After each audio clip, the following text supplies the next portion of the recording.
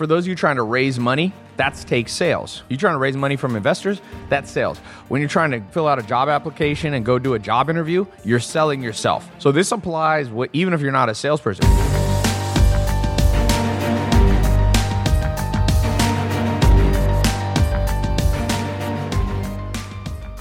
Hey, Ty, let me say one thing about that, though, because when we hire salespeople, we put them through a simple test that anyone can use.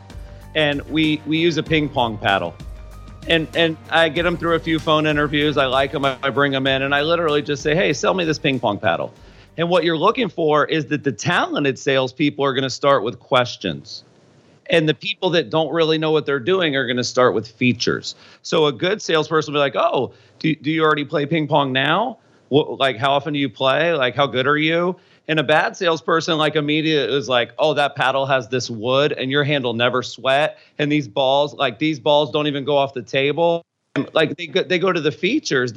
And you can't sell a solution if you don't know what the problem is, if you don't know if there's a need. So if there's one thing I could hopefully teach your audience, it's let your defense mechanism be questions, not answers. Yes. So when you don't know what to do, when you're on a phone, when you're stuck in on a sales call, when you're stuck. And by the way, for those of you trying to raise money, that's take sales. You're trying to raise money from investors, that's sales. When you're trying to fill out a job application and go do a job interview, you're selling yourself. So this applies even if you're not a salesperson. When you want to raise, if you have a job and you want to raise, you're selling. So one of the things, for example, that Chris is saying that I've used is basically one of my mentors, I just posted on Twitter, he used to tell me, Ty, if you're sitting in a room for 30 minutes and you don't know who the sucker is, you're the sucker.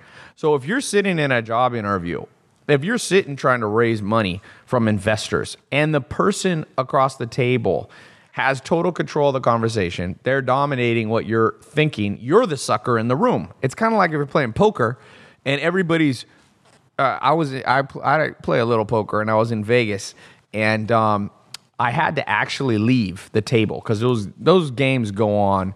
It's Texas Hold'em. You play forever. So I just played the card. I told people before I was leaving the table, like, I got to leave soon. I just kind of said it loud enough to my friend that everybody would hear. And I waited till I had a badass hand. Okay? I didn't immediately leave the table. I was like, I'm going to leave in the next 30 minutes. I forget what hand I got, but it was a great hand. And I basically just went, I got to go, guys. And I went all in. And like people, normally when you go all in like that, you know, people think that I have a good hand. I don't bluff that much. But so this time people thought I was bluffing and I was going all in just because I had to go back to the room. But I wasn't. And I took basically the whole table's money. So and the way that I did that was by planting a seed early in the conversation and then going back and taking the harvest. And that's the same thing you were saying with sales. It's if I was selling these candles, for example, to you, I'd be like, this is what I used to do. I'll give you an exact script that I used to say. I'd be like, hey, Erica, I just got on my desk. I saw you were on my website and you put in your phone number and asked me to call you. So what are you looking for? Let me see if I can help you. Yeah. And then I mute the phone. This is important. Mute. Now your turn. I'm looking for soy candles for Elon's wedding on February 14th. Is that what you just asked me? Yeah. I need candles. Can you get me some candles? Now, here's the key part. Keep the mute on because they'll keep talking and they'll give away their hand. So I just keep it on mute. And 99% of the time, they don't hang up. What they'll do is they'll go, keep talking. Yeah. Keep talking. So I'm on mute. Ty, are you there? Oh, yeah, I'm just listening. Okay, I need 1,000 candles by February 14th. I need them to be soy because I like the way they burn. And it's going to be on a beach wedding, and there's going to be about 500 people. So I want to make sure that you can accommodate this. Is that something that you can do? So now, just a little key point. The sucker in the room switched to her because she just revealed all her stuff because people hate silence on the phone. I promise you, they won't hang up on you. Out of 100 people you do that to, 99 will tell you their whole life story. And then I'll just be like, listen, Erica, I've been doing this for 10 years. I can tell you everything you need about soy, and I'm going to show you something cool. Go to this YouTube video. I'm going to text it to you. Oh, let me reset Instagram. So we're continuing. This is me doing sales. Chris had to take a little break for a second. He went mute. So what? He went mute on you. He went mute. So I basically muted the phone. I'm pretending I'm selling to Erica. And she just told me everything because people hate silence. Let them talk. The more they talk, the more they become the sucker in the room. Not that you're trying to take advantage of people, but you're trying to be good at what you do, which is sell. So I would basically be like, check out this YouTube video. It's got 2 million views. It's me doing the largest soy candle wedding in history. I lit up the Vatican for the Pope, and I put 60,000 soy candles, and the Pope gave me an award that said Ty is the #1 soy candle person in the world. And how many do you need? 1,000. Child's play. I'll take care of this. I got you. So those different frames, by the way. You see me doing a sale. That's what you call an authority frame. There's many frames. I got a lot of tricks on my sleeve when it comes to frame. I would basically listen to what she said. I could tell she's a newbie to the world of soy candles. So I would use an authority play. If when I was talking to her, she said to me, "Oh, Ty, listen, every week for the last 10 years, I've been doing soy candle weddings. My old supplier pissed me off because he hit on me and asked me out. He's creepy. He told me he likes that I sleep on my right side because he implanted a camera above my bed. So I'm switching vendors." Now, when I talked to her and I heard that situation, I wouldn't use the authority frame because she is an authority.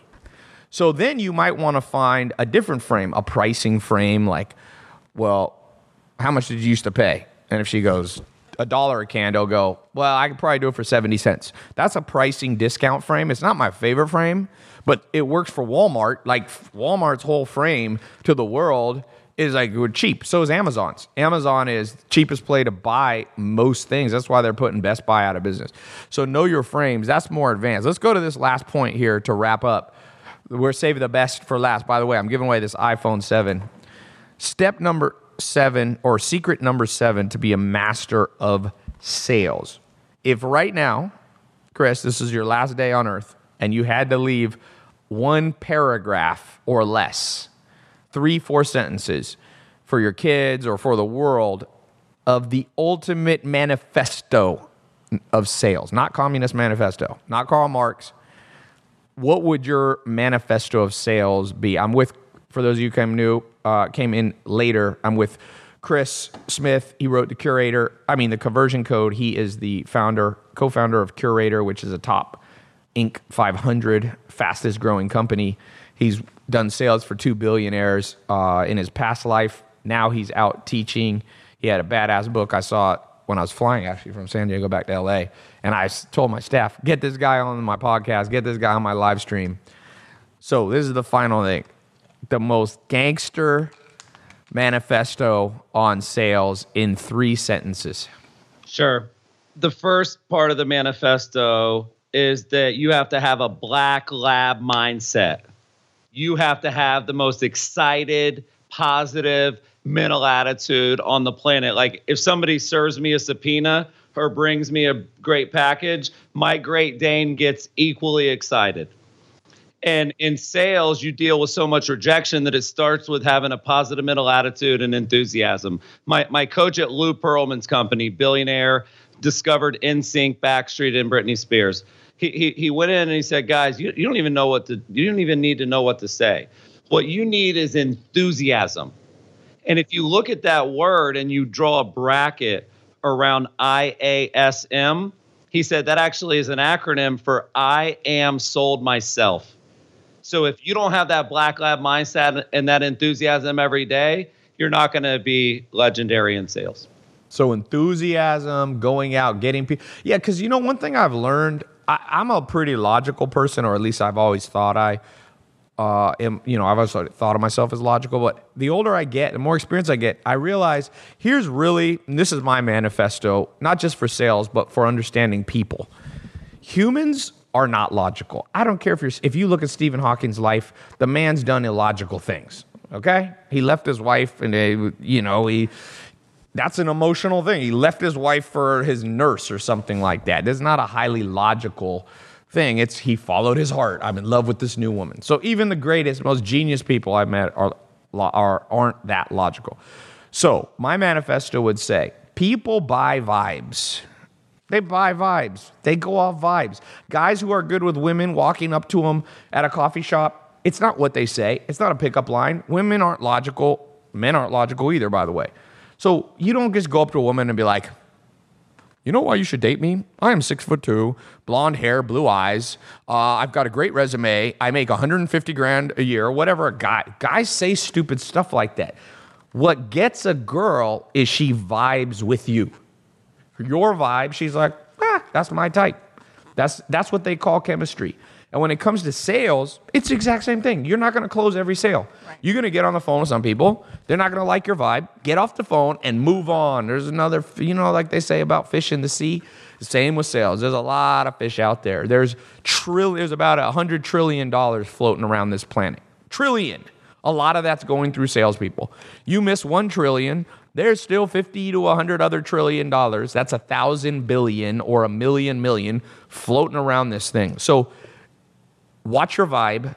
This lines up with what you say.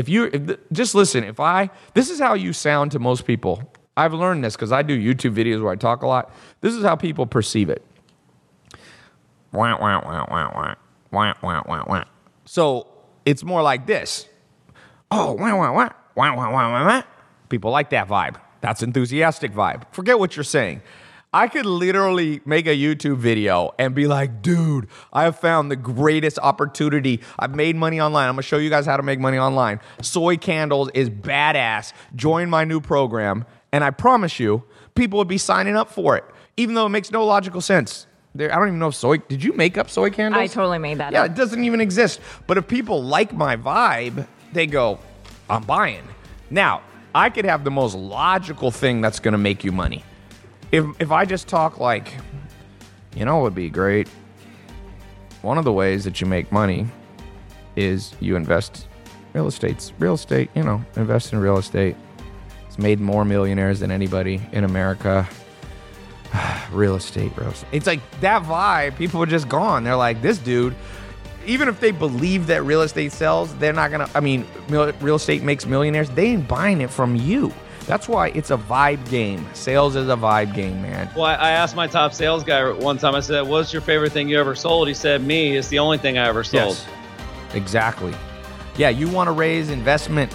You want to date a girl. You want to get more people buying your product. Do they buy into you at a personal level, man? Personal level.